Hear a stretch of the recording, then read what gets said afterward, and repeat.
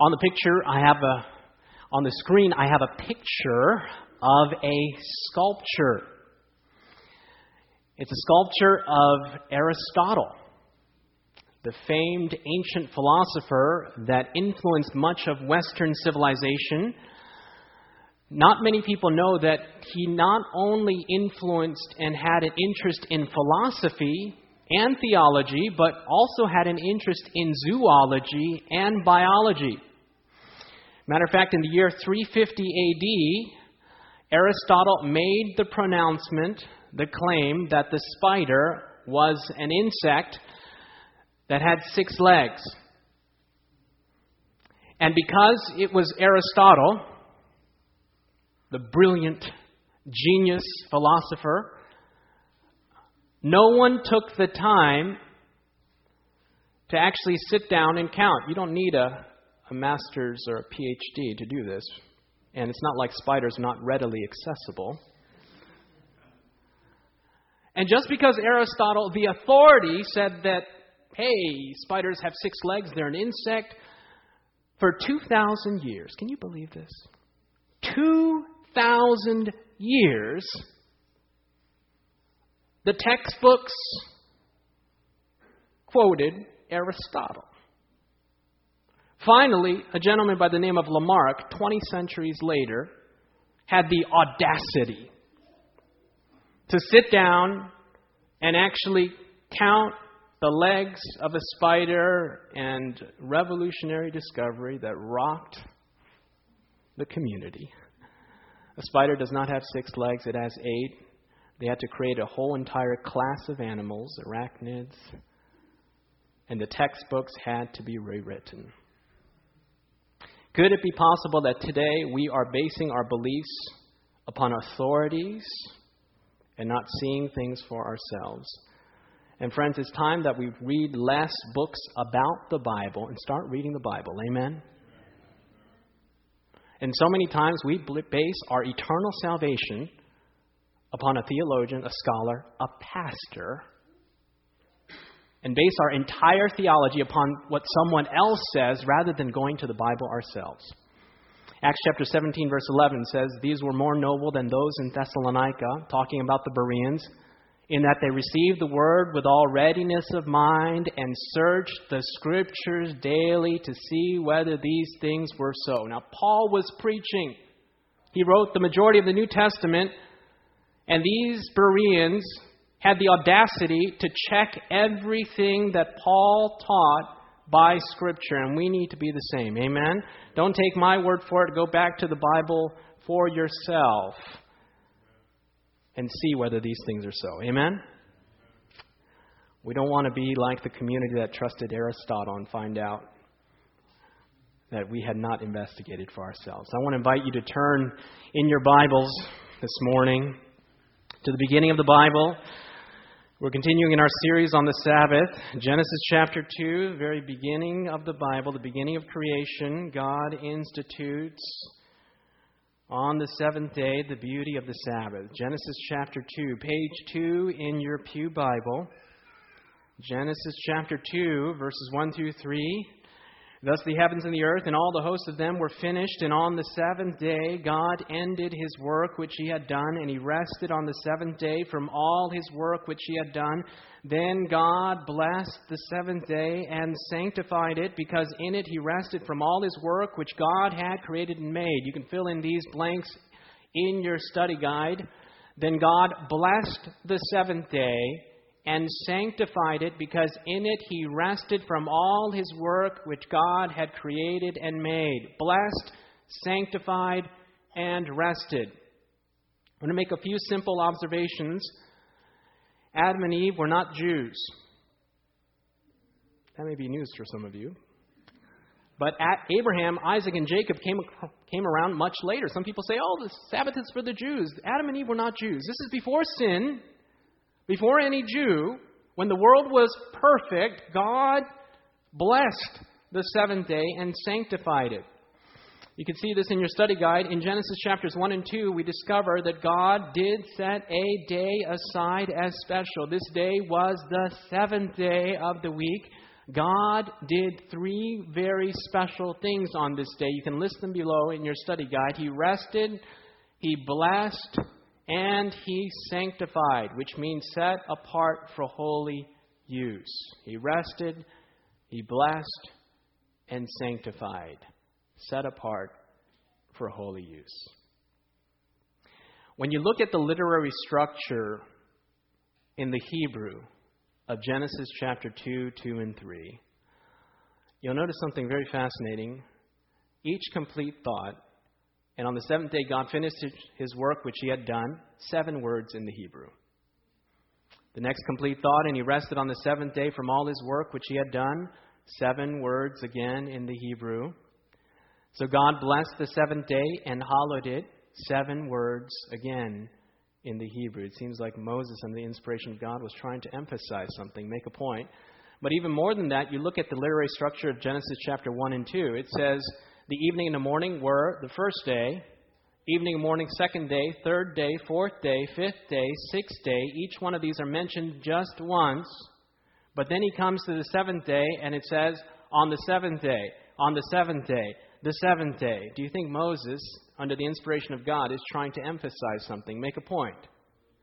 In the Hebrew mind, when they wanted to emphasize something, to say that this was important, they would repeat it. Higher critical scholars, when they were looking at the Hebrew language, thought these guys are archaic, redundant. Why are they repeating themselves everywhere? When God said, in the day that you shall eat of it, you shall surely die, in the Hebrew, it does not say surely die. It says you shall die. Impact. This is the climax of the creation story. This is important. This is different. The 7th day, the 7th day, the 7th day. There's something different, unique, holy about the 7th day.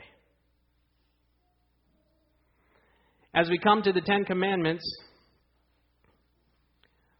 we study this last Sabbath, and if you missed last Sabbath's presentation, I want to invite you to go online and listen to it or watch the video of it. I want to do a brief review. Some people say that the commandments were nailed to the cross, and we did this last week. We said that the 10 Commandments was one of the laws instituted by God. It was written by God. It's the only portion of Scripture that God wrote Himself. This is so important that He decided He would write it Himself.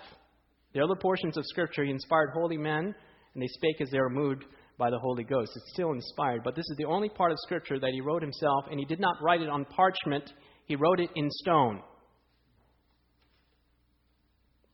telling us this is unchanging, immutable, eternal. Written by God, written in stone. It was deposited by Moses, according to Deuteronomy chapter 10, verse 5, inside the ark. Inside the ark of the covenant. We also know that the other law, the ceremonial law, was written by Moses. God's law was written by God.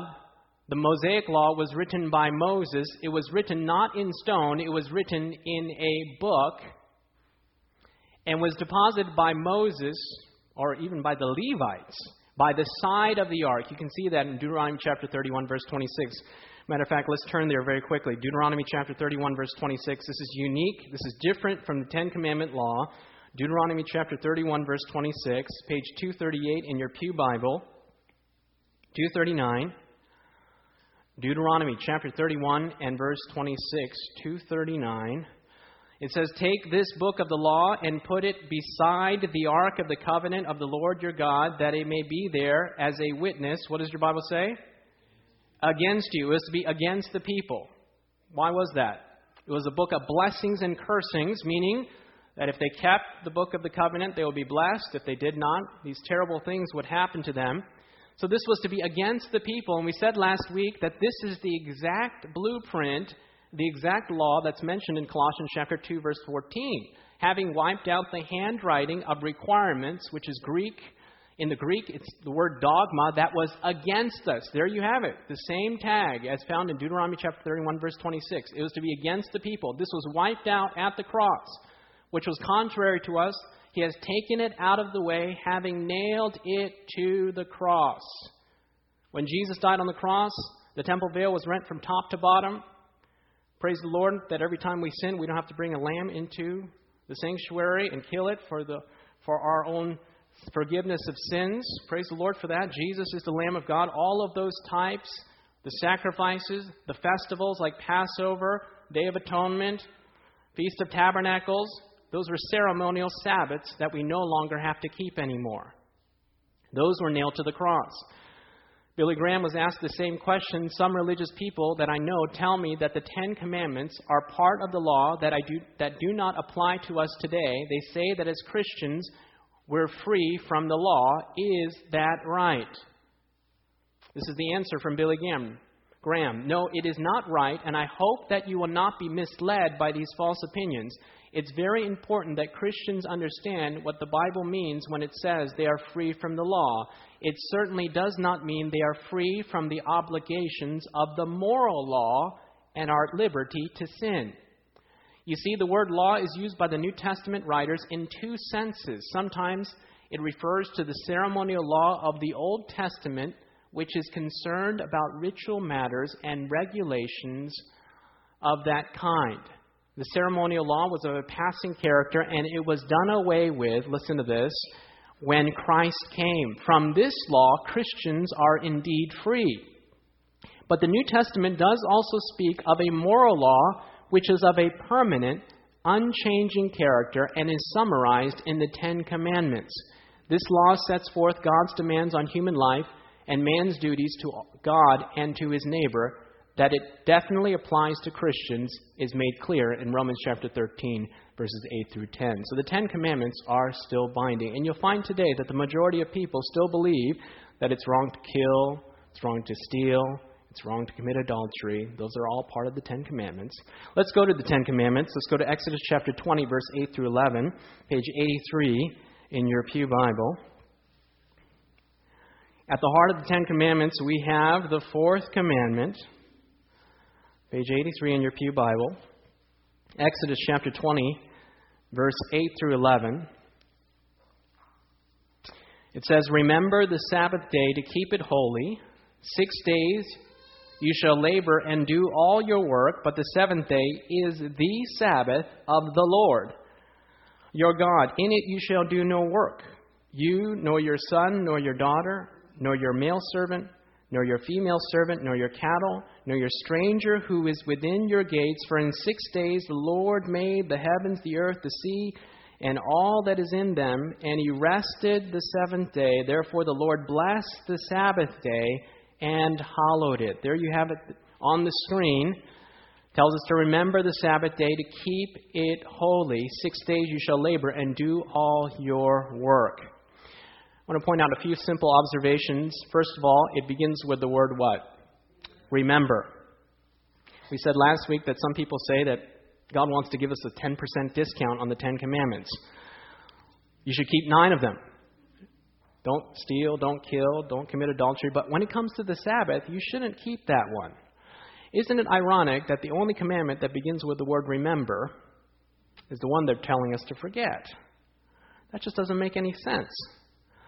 It says, remember the Sabbath day. Some people, well-meaning Christians, say, David, I keep every day holy.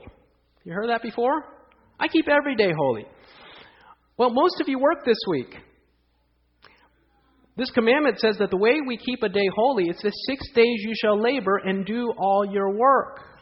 But on the seventh day, the Sabbath of the Lord your God, in it you shall do no work.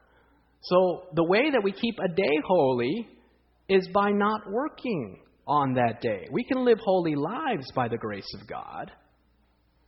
But in order to keep a day holy, the Bible says we should not work on that day. This commandment also says that we should not be lazy. Amen. It says that we should be industrious. We should work, but God gives us, praise the Lord, a day off. He says, I want you to take this day off with me. I heard one person say that there is no connection between Genesis and Exodus.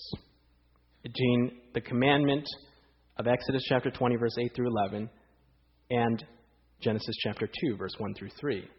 I'm so glad you don't have to have a PhD. just need to read the Bible. Look at this. It says, for. What does that mean? That's the reason. This is the theological imperative for why we should rest. For in 6 days the Lord made the heavens, the earth, the sea, and all that is in them, and rested the seventh day. Therefore the Lord blessed the Sabbath day and hallowed it. In other words, this is the theological reason. Because God blessed it, He rested, He sanctified it. That's why we should keep it holy. The heart of the Ten Commandments. We move on. You can see this in your study guide in Exodus chapter 20, the chapter containing the Ten Commandments. God reminds His people about the importance of the Sabbath. We can be sure that God was reminding them about the day because He begins the command with the operative word, the word remember. Don't forget who wrote the law, God with His finger on tables of stone. And it was placed inside of the ark. God wrote this law on stone to show that it cannot change. God made this day holy in Genesis, and here in Exodus reminds His people about it. It's worth noting that only God can make anything holy. I praise God that He did not make a place holy and say on the seventh day, go to this place, Jerusalem. That would get very expensive. But God made time holy so that wherever you are in the world, this sacred, holy time passes over us like a wave. Only God can make anything holy. In this case, He made time holy. My birthday is on October the 5th. I couldn't find a picture with October the 5th. What is a birthday? It's a memorial of you coming to this world. I don't know why we give the person that was born presents. You should give it to your mother. But this is a tradition. If someone came to me and said, I know your birthday is on October the 5th, but I'm kind of busy that day. I want to celebrate it in January. I would say, thank you very much, but it just wouldn't be meaningful. They say, oh, it's just a day. It doesn't matter. Well, it matters to me. Because I wasn't born in January. I was born in October. What if, husbands, you told your wife, anniversary, oh, it's just a day.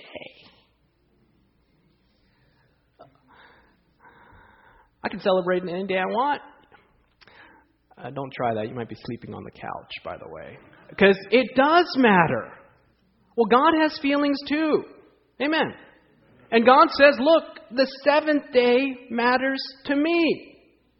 And that's what really should matter if we love the Lord. He says, look, this is an anniversary of creation. And I want you to keep it holy by the grace of God. The seventh day matters to God, and that's why it should matter to us. Now, moralists and very bright individuals that are into ethics have come to logical, reasonable conclusions regarding other parts of the Ten Commandments and the Decalogue. They've said, oh, it's not good for society that we kill. It's not good for society that we steal and cheat. It's not good for society that we do these other things. They can come up with rational, reasonable reasons for these things. But the Sabbath is the only commandment that they can't come to a conclusion about it, because the only reason to keep the Sabbath is because God said so. That's it. God said so. And because we love Jesus, that's why this anniversary matters to us. If you love your wife, you're going to care about the anniversary because you love your wife. It's not just about a day. It's what the day means. We move on. How do we know which day is Saturday or Sabbath? It's Saturday. You look up Saturday in Webster's dictionary. It says the seventh day of the week. Matter of fact, in over 140 languages of the world, the word for seventh day is the Sabbath. In Spanish, what is the word for Saturday? Sábado. All right? And we have a list of these here on the screen. You can see them there. Over 140 different languages. Saturday, literally Sabbath. What else does it mean? If you look in Ezekiel chapter 20, verse 12, moreover, I gave them my Sabbaths to be a sign between them and me, that they might know that I am the Lord who sanctifies them. Sanctification is a process, a part of salvation. When you do a painting, what do you do after you complete the painting? You sign it. God creates his masterpiece, planet Earth, 6 days. On the seventh day, he places his signature, the Sabbath. God takes you from the depths of sin, gives you justification, begins the process of sanctification, and he says, look, my signature is the Sabbath. It's a sign. On the screen, I have a picture of arguably the most famous painting, the Mona Lisa, painted by Leonardo da Vinci. And one of the fascinating elements, one of them, is that this painting, for many years, was thought to have never been signed by the genius from the Renaissance, Leonardo da Vinci. It was in 2006 that a group of scientists were looking at the Mona Lisa under a magnifying glass, and they looked at the left eye of the Mona Lisa, and they saw inside the left eye the letters L.V., Leonardo da Vinci. He signed his masterpiece after he had completed it. In the same way, God wants to put his signature upon you, and it is the Sabbath. So every Sabbath, you remember your Creator. You also remember your Redeemer. Moving on in our study guide. According to Ezekiel 20, verse 12, the Sabbath is a sign that it is God who can make us holy. Amen. It is God who can make us holy. Of what two things is the Sabbath a sign and a symbol? We've discussed it already. The Sabbath is a sign of creation and salvation. The Sabbath is a sign of creation and salvation. Moving along very quickly, just as Adam and Eve were called to rest in and remember God's work of creation, so too are we called to rest in and remember God's work of salvation. We cannot earn salvation. We must rest in the salvation that has already been won for us by Jesus Christ. God is both Creator and Savior, and the Sabbath is a powerful sign and symbol of that fact. I've heard the statement before that the Sabbath is actually works. I would beg the contrary. The Sabbath is actually rest. Amen? You're telling them to work. I'm telling you to rest. And actually, it's a testament that every Sabbath, that we're not saved by our works. We can rest in God's care. It's a symbol of salvation and creation. There's a blessing for keeping the Sabbath, Isaiah chapter 58, verse 13 and 14. If you turn away your foot from the Sabbath, from doing your own pleasure on my holy day, and call the Sabbath a delight, the holy of the Lord, honorable, and shall honor him, not doing your own ways, nor finding your own pleasures, nor speaking your own words, then you shall delight yourself in the Lord, and I will cause you to ride on the high hills of the earth, and feed you with the heritage of Jacob your father. The mouth of the Lord has spoken. There's a blessing for keeping the Sabbath. There's a special element of the Sabbath in which people that keep this day are blessed by God. I heard the story of a man that had a furniture business in a small town. And the competition was stiff. There were a myriad of other furniture companies. And this man found out about the Sabbath. He was convicted about the Sabbath. He read in Exodus chapter 20, verse 8 through 10, about the way to keep the Sabbath. And he made the decision, by faith, to close his business on the Sabbath. And it was the day that he had the majority of his business and profit came in on Saturday. And his competition thought that he had lost his mind, that he was going to go out of business.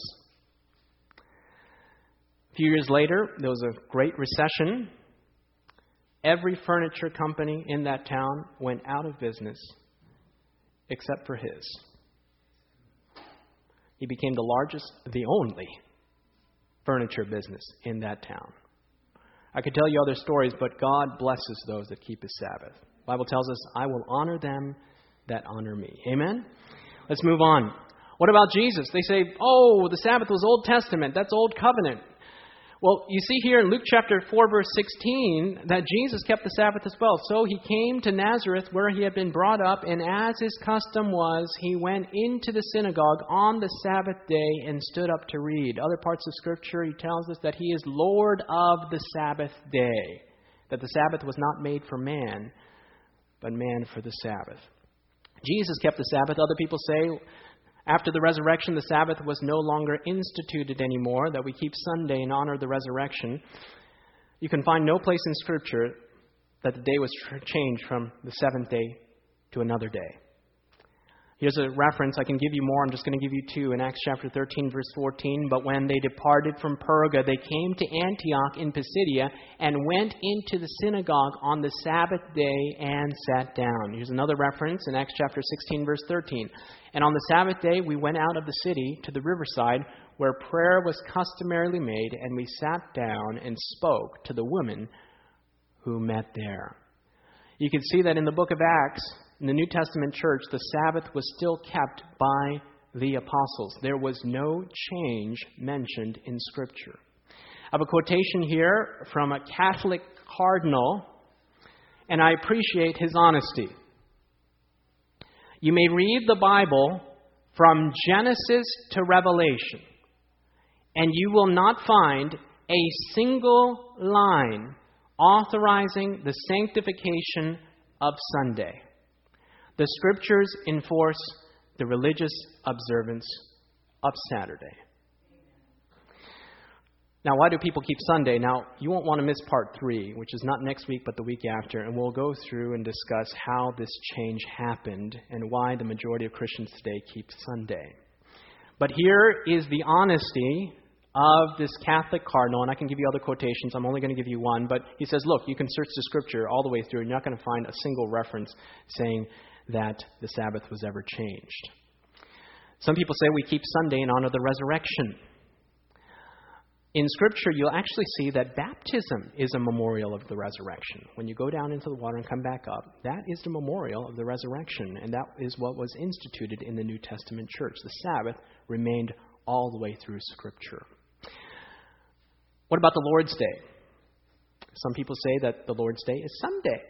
And here is a reference to the Lord's Day in Revelation chapter 1, verse 10. "I was in the Spirit on the Lord's Day, and I heard behind me a loud voice as of a trumpet." And many people have this question about the Lord's Day. When you look in Matthew chapter 12, verse 8, it says, "For the Son of Man is Lord even of the" what? Even of the Sabbath. So the Sabbath is the Lord's Day. What about in heaven? Moving quickly. Are we going to keep the Sabbath in heaven? If you look in Isaiah chapter 66, verse 22 and 23, "For as the new heavens and the new earth, which I will make, shall remain before me, says the Lord, so shall your descendants and your name remain. And it shall come to pass that from one new moon to another, and from one Sabbath to another, all flesh shall come to worship before me, says the Lord." We're going to keep the Sabbath in heaven. There's a portion of this I want to point out very quickly.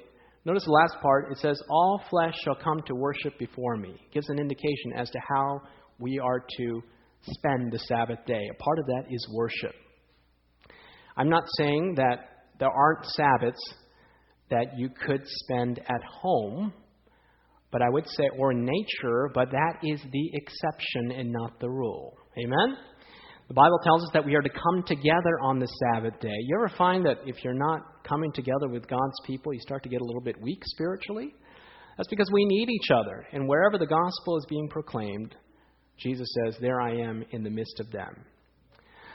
We have just seen from Genesis to Revelation. In the book of Genesis, it says that the Sabbath was instituted at creation. Before sin, before there was any Jew, it was at the heart of the Ten Commandments. God began it with the word, remember.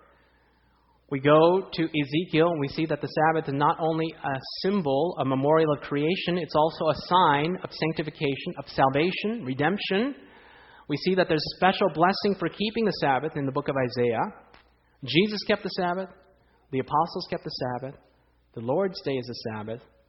And we're going to keep the Sabbath in heaven. Isn't it only logical that we should keep the Sabbath now? What is the Sabbath really about? Well, it's really about Jesus.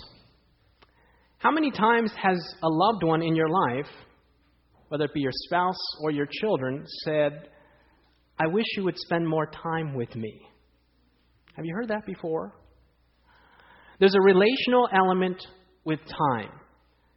And this is what God is saying. On the seventh day, I want to spend time with you. And my appeal to you today is it your desire to make time for Him?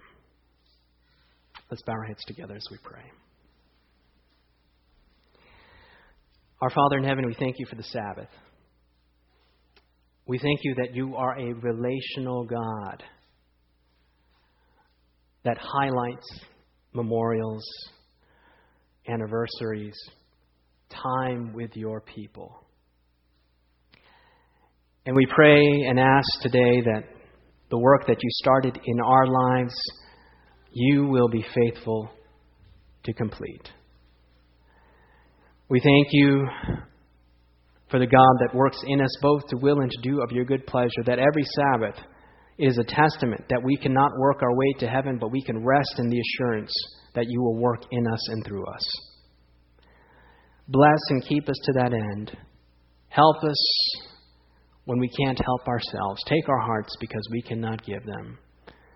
We thank you for this gift that you have given us, that every 7 days we are to remember where we came from, that we have a future ahead of us, that we did not come by chance, but that we have a purpose and meaning for this life. We thank you for these things, for we ask these things in Jesus' name and for his sake. Amen. Amen. This media was brought to you by Audioverse, a website dedicated to spreading God's Word through free sermon audio and much more. If you would like to know more about Audioverse, or if you would like to listen to more sermons, please visit www.audioverse.org.